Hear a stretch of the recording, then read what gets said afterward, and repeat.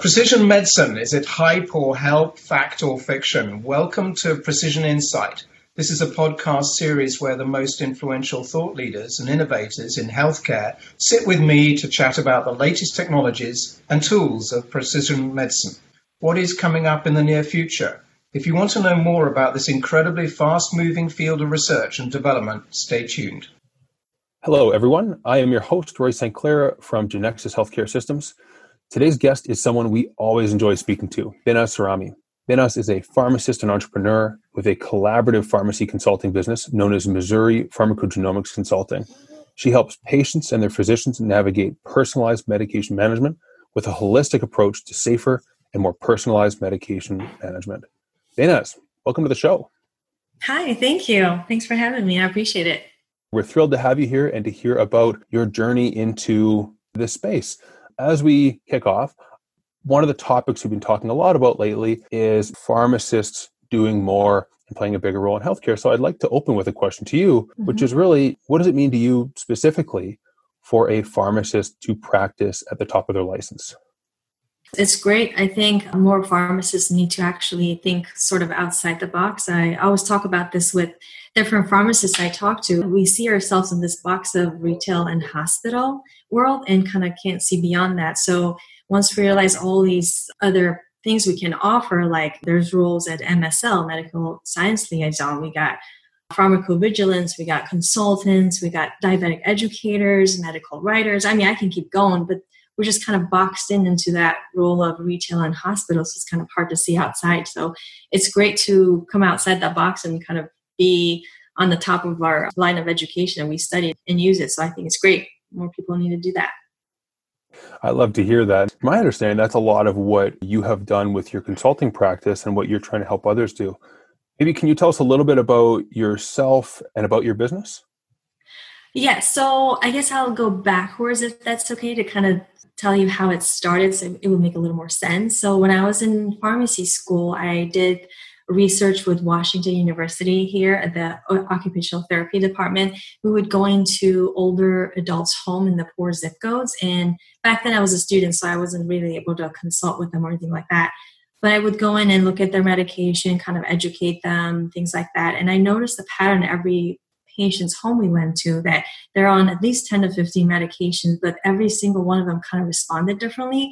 So when I graduated, I stumbled upon pharmacogenomics. It kind of all made sense as to why that was happening. And so I started learning more about it and created a business around it, hoping to reach more providers, educate them and the benefits of it, and have them implement that in their routine when they see their patients. But I've also noticed that a lot of times where I meet the providers, they're asking me all other things to do. So it kind of evolved into something totally different. So that's where we are today. So the business I have is more geared towards providers and showing them how to implement pharmacogenomics within their practice. And also I have other pharmacists kind of reaching out to educate them on that topic, how to start that business. Both of them kind of integrated together. Yeah, and that's the short version of it. That's brilliant. And there's so many aspects of that story that I want to dig into in some more detail here, from the pharmacogenetics to the supporting patients and providers and other pharmacists. Let's zoom in on when you were first starting and that process of approaching physicians and pitching them on your services. What was that like for you? So it was a bit challenging at first, since a lot of the conversations was around more the insurance coverage, the patient's copay, out of pocket, and how do I profit from you coming to my practice, and the liability of me actually seeing their patients and maybe saying the wrong thing. So all that, I had to do a lot of digging and research. Okay, so that makes sense. Instead of me trying to go in there with the mindset of, okay, how do I have them buy my pharmacogenomics consulting? I want to just do PGX. Well, I had to step back and think, okay, they have these barriers or challenges. Let me dig into what they are and find a solution for their problem. So for the potential clients, instead of thinking how I can sell it, I just want to make sure that their questions are answered. So that's another way to think about it. So when I went in, We talked about what the insurance coverages were, and of course the PGX benefits, like what the benefits of PGX is. If I went to a psychiatric office, for example, we have a lot of SSRIs, like antidepressants, for example. There's a lot of trial and error process there, which takes about months for someone to be mentally stable. So how can we cut that process into half? And what does that look like? And so how does your practice set up? What kind of patients do you have? Do you have a space for me to come in?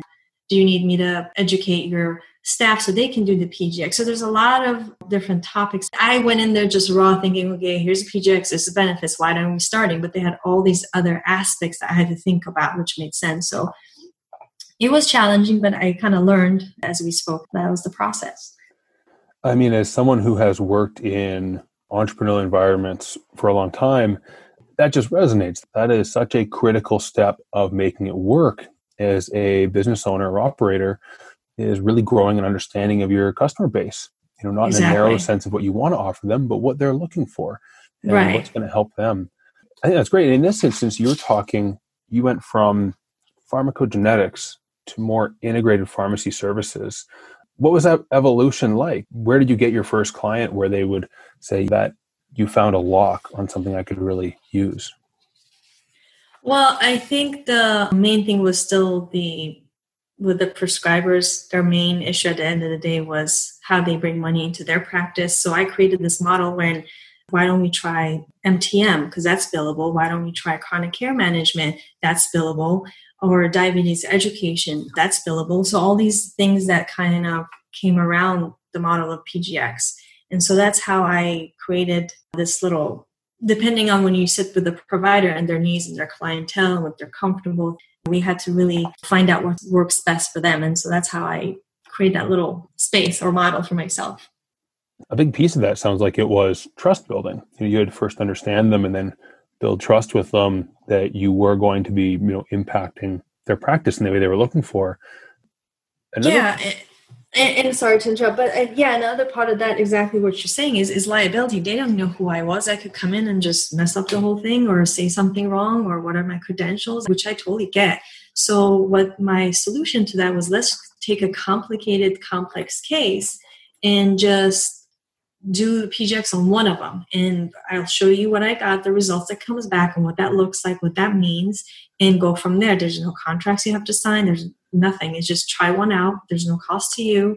And let's pick a patient that's eligible for it and the insurance covers it and go from there. So I usually don't get someone saying, no, I don't want to do that. Interesting. Customizing the talk for the provider. So also about personalizing and customizing. So yeah, absolutely. And finding a way for them to engage with you that seems low risk and obvious at first and use that to build trust. Right. Mm-hmm. Excellent. This strikes me as an important lesson you would tell other pharmacists when you speak to them. Do you have other pieces of advice that you tell pharmacists when they're aiming to play a more significant role in patient care? I'm a part of Pharmacy Podcast Network. I'm a host of that network talking just about the section about PGX. So there'll be a lot of that coming up next.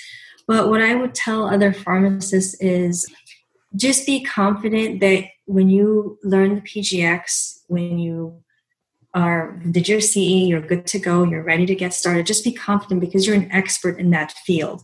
And just focus about what will create value instead of just looking for the monetary. I get how we all want to make money, side business, side hustle, but you got to create value. And at the end of the day, that's what drives the business. And then the other thing I would say is have a plan of action. What's your daily goal? What's your weekly goal? What's your vision for the business? Have a mission statement.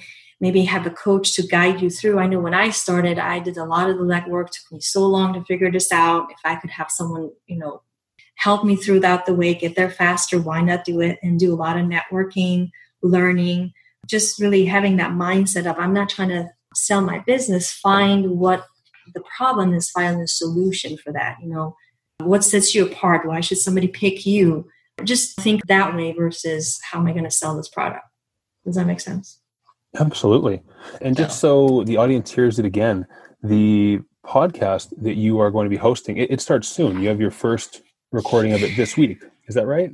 We do. I'm not sure when it'll come out, but yes, the first recording is this week. And Pharmacy Podcast Network is actually one of the largest podcasts dedicated to just pharmacy profession. So that's a very great place to learn a lot of things, not just PGX. They have other sections as well, but the PGX version is what we're really excited about. Mm-hmm. Well, we are eagerly awaiting those to start coming out and to be listening along as you progress on this journey. Thank you. Yeah. Let's shift to talking about precision medicine more specifically. This being a podcast, obviously, about precision medicine. Mm-hmm. Tell us a little bit more about, when you first heard of pharmacogenetics, what you thought of it at the time and what drove you to really devote yourself to it so comprehensively. Yeah, so I think I remembered a very small section in pharmacy school and it totally went over my head. But when it came about, like I said, when I was going to these old people's homes, I realized it reminded me of my grandmother. Old people don't really have a voice. They think a lot of things that's happening to them, whether it's a side effect or whether it's depression, whatever it is normal process of aging. So they don't know any better. So they need some kind of an advocate. PGX is really not just for older people, but that's how it resonated with me, I should say that. It could be for children with ADHD, for cancer patients, that's a great tool to use. I mean, a lot of different aspects, but I'm just gearing it for me towards my experience with it. It just resonated a lot with me because these older people, they need that little extra education. When it comes to precision medicine, a lot of them are on same medications, like they're on, most of them antidepressant, most of them are on cholesterol medication, most of them are on blood pressure, and most of them are on blood thinners. All those medications really have PGX value to them. So Plavix, for example, a blood thinner, if you don't have a particular enzyme working correctly, it might not be effective. So you're taking something, but you could potentially have another stroke. So it has a lot of value that's really not seen. So I think that's where that comes into play. It's great to hear. I mean, we're obviously biased and we see the evidence coming out every day, building the case for pharmacogenetics in a variety of areas. And certainly elderly folks with multiple chronic conditions is a great place to start. You mentioned you broadened scope of your business. You started with pharmacogenetics and you broadened into more integrated pharmacy services, but it still is a part of your practice today, right? It is, yes. So the collaborative agreement practice we have with the site clinic, everyone that comes in, we do PGX on if they're eligible, if they fit, if we go through the assessment, of course. We don't just do everybody as they walk in the door. But yeah, and then to that point, I don't just do PGX. It's a more holistic approach where I sit down with the patient, go through all their medications, lifestyle management, drug-drug interaction, all that. So then when I see the report at the end of the day, I don't just have a raw piece of data sheet that I'm looking at. I have a patient behind it. And a great example I always use is if you have someone on cholesterol, I'm just using cholesterol, and their lab value is fine, they don't have any muscle ache or anything like that, which is common with most statins. But on the report, it shows that maybe they should change the cholesterol to something else because their enzyme level or what have you shows otherwise. So there's a discrepancy between the two. But I just was with the patient. So realizing that the genetic test, the pharmacogenomic test, the results is just another tool to use. It's not all that. So that's where that patient interaction and sitting down with the patient, getting to know them is key as well. So you have a patient behind the raw data. That's very key. I think most people should do that. That's already been done, but that's key. Yeah, we certainly agree.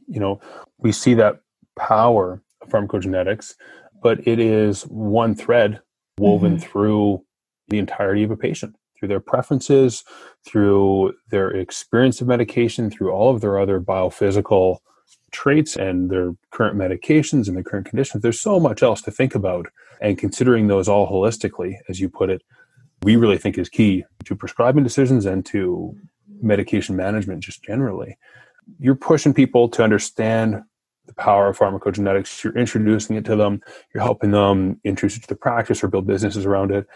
What challenges have you had as you've introduced it to people? Either patients, providers. Where do you see the stumbling blocks? So like we talked about, it was the providers having another source of income coming to their practice because they see the value, but they also want to make money, which I get. So that's where other services comes around that, the MTM, chronic care management, diabetes. And with some patients, it's more the copay, but if Medicare pays for it, if you fit the criteria, of course.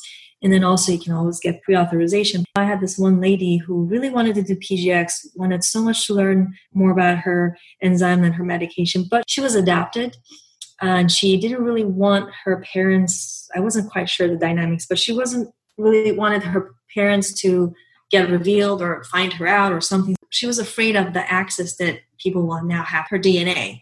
So that was another barrier for some patients, which I didn't know that's even a thing, but there's a lot of barriers. There may be a lot of barriers, but understanding what they are and how you can find a solution for them is really key. But like anything else, there's always barriers.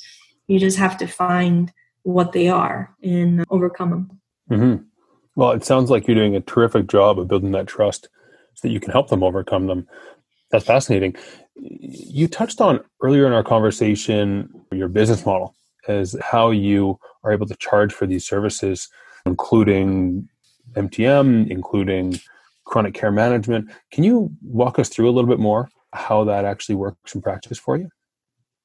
Yeah, so I charge a consult fee as I do a PGX, as I sit down with the patient, go over their medications, things like that. And then we have the MTM that we bill for.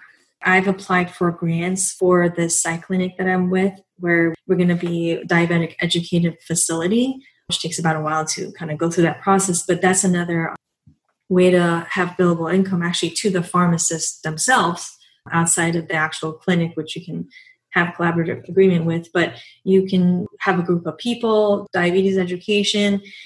There's so many sources of ways to make money. It's just you have to kind of think outside that box. So I have another grant that we did with WashU again, where we actually go to people's homes, do the MTM. So there's just so many avenues of how you can bill. If you're just asking just for the PGX part, well, that's just a consult fee you can add on to that. But outside of that, there's so much more value that you can provide that can be billable, or you can get grants for it. No, and that's fascinating. We hear from so many pharmacists and from healthcare leaders who are talking about the really outsized role that pharmacists can play in improving care quality. And that's both satisfaction of patients, but also outcomes. The starting point, though, for a lot of the pharmacists we speak to is figuring out these models of payment so that they can have some assurance that when they're offering this high value care, they're seeing an income in it. They can build a business around it, which is really critical. What are the steps for you to actually build this successful PGX or more broadly pharmacy consulting business? Can you share a couple lessons maybe that you've learned along the way? There's a lot of lessons I learned with the whole couple of years. So if I have to share them, it'll be a longer podcast. But if I had to pick two main ones, I would focus on two, which is value, that you have to constantly think of your value and what that looks like. How do you provide value instead of let me sell something that I have? What's the value of what you're selling? I know it's priceless, but create the value for people. Let them see the value. You can provide a 15-minute free consultation to a patient, and then they'll see how valuable that information is. Oh my God, I want more, so teach me more. I'm not advocating to do free work for pharmacists, but I'm just saying for me, do a little free mini valuable thing so people can see what they would get more if they just paid for the service. Besides the value, the second most important thing will be find the solution to the problem for the client you're thinking about. What sets you apart? Why would they have to pick you? What problems do they have? What challenges that provider has in their practice? Do they have the space for you to even come in? Are they too far? So do you have to travel to them? Do they want you to train the staff for them? What do their patient population look like? So learn your client before you step into their office. So then you have a better understanding. And then when you talk to them, that puzzle piece kind of fits into, okay, so now I have this client. What do I need to do? How do I get their barriers? Instead of, okay, just me trying to sell something. So it's kind of backwards thinking. You have to think of your client. So those are the two lessons that I've learned. And I have to share that those will be it. Well, I'm sure on another discussion, we'll dig into all of those other reasons, and I look forward to hearing them. This is all excellent advice, Behnaz. I hear you talking about really putting in the work to build a business with the goal of helping people, even starting out from a place of, I will go in and do this PGX consult for free because I want to demonstrate value. And that centering on value is critical. But surely you've heard people push back on this. They are cautious, or they really want to see the success before they're willing to move on. Do you have any comments for those pharmacists out there that are still waiting for something before they get started? I actually do. I don't believe in I can't. It's more of you don't want to do something. I don't mean to downplay anyone's life, but I was a single mom. I went to online school. I did that 4 years online when my daughter was 2, and I had a part-time job, and then I came out, had a full-time job. I feel like if I can do it with all the struggles I've been through, I know one's struggle is big for themselves, but for me, it was being single mom, full-time job, and I had to manage a business. That's a lot of work, sleeping late at night, waking up at 5 a.m, so I have more hours in the day. So it's possible. It's just a lot of work. So the mindset, again, thinking outside the box as a pharmacist, is you are a business owner now. So everything is on you. So it's possible. It just takes a lot of work and persistence. So if I can do it, I think anyone can. Well, I'm sure we have lots of pharmacists listening that are going to want to replicate that model. They're going to hear that call to action, that they can do more and they can play a bigger role. Where can those pharmacists find you? Where can they reach out to you to better understand this and touch base and see how they can learn from you to build a business like this?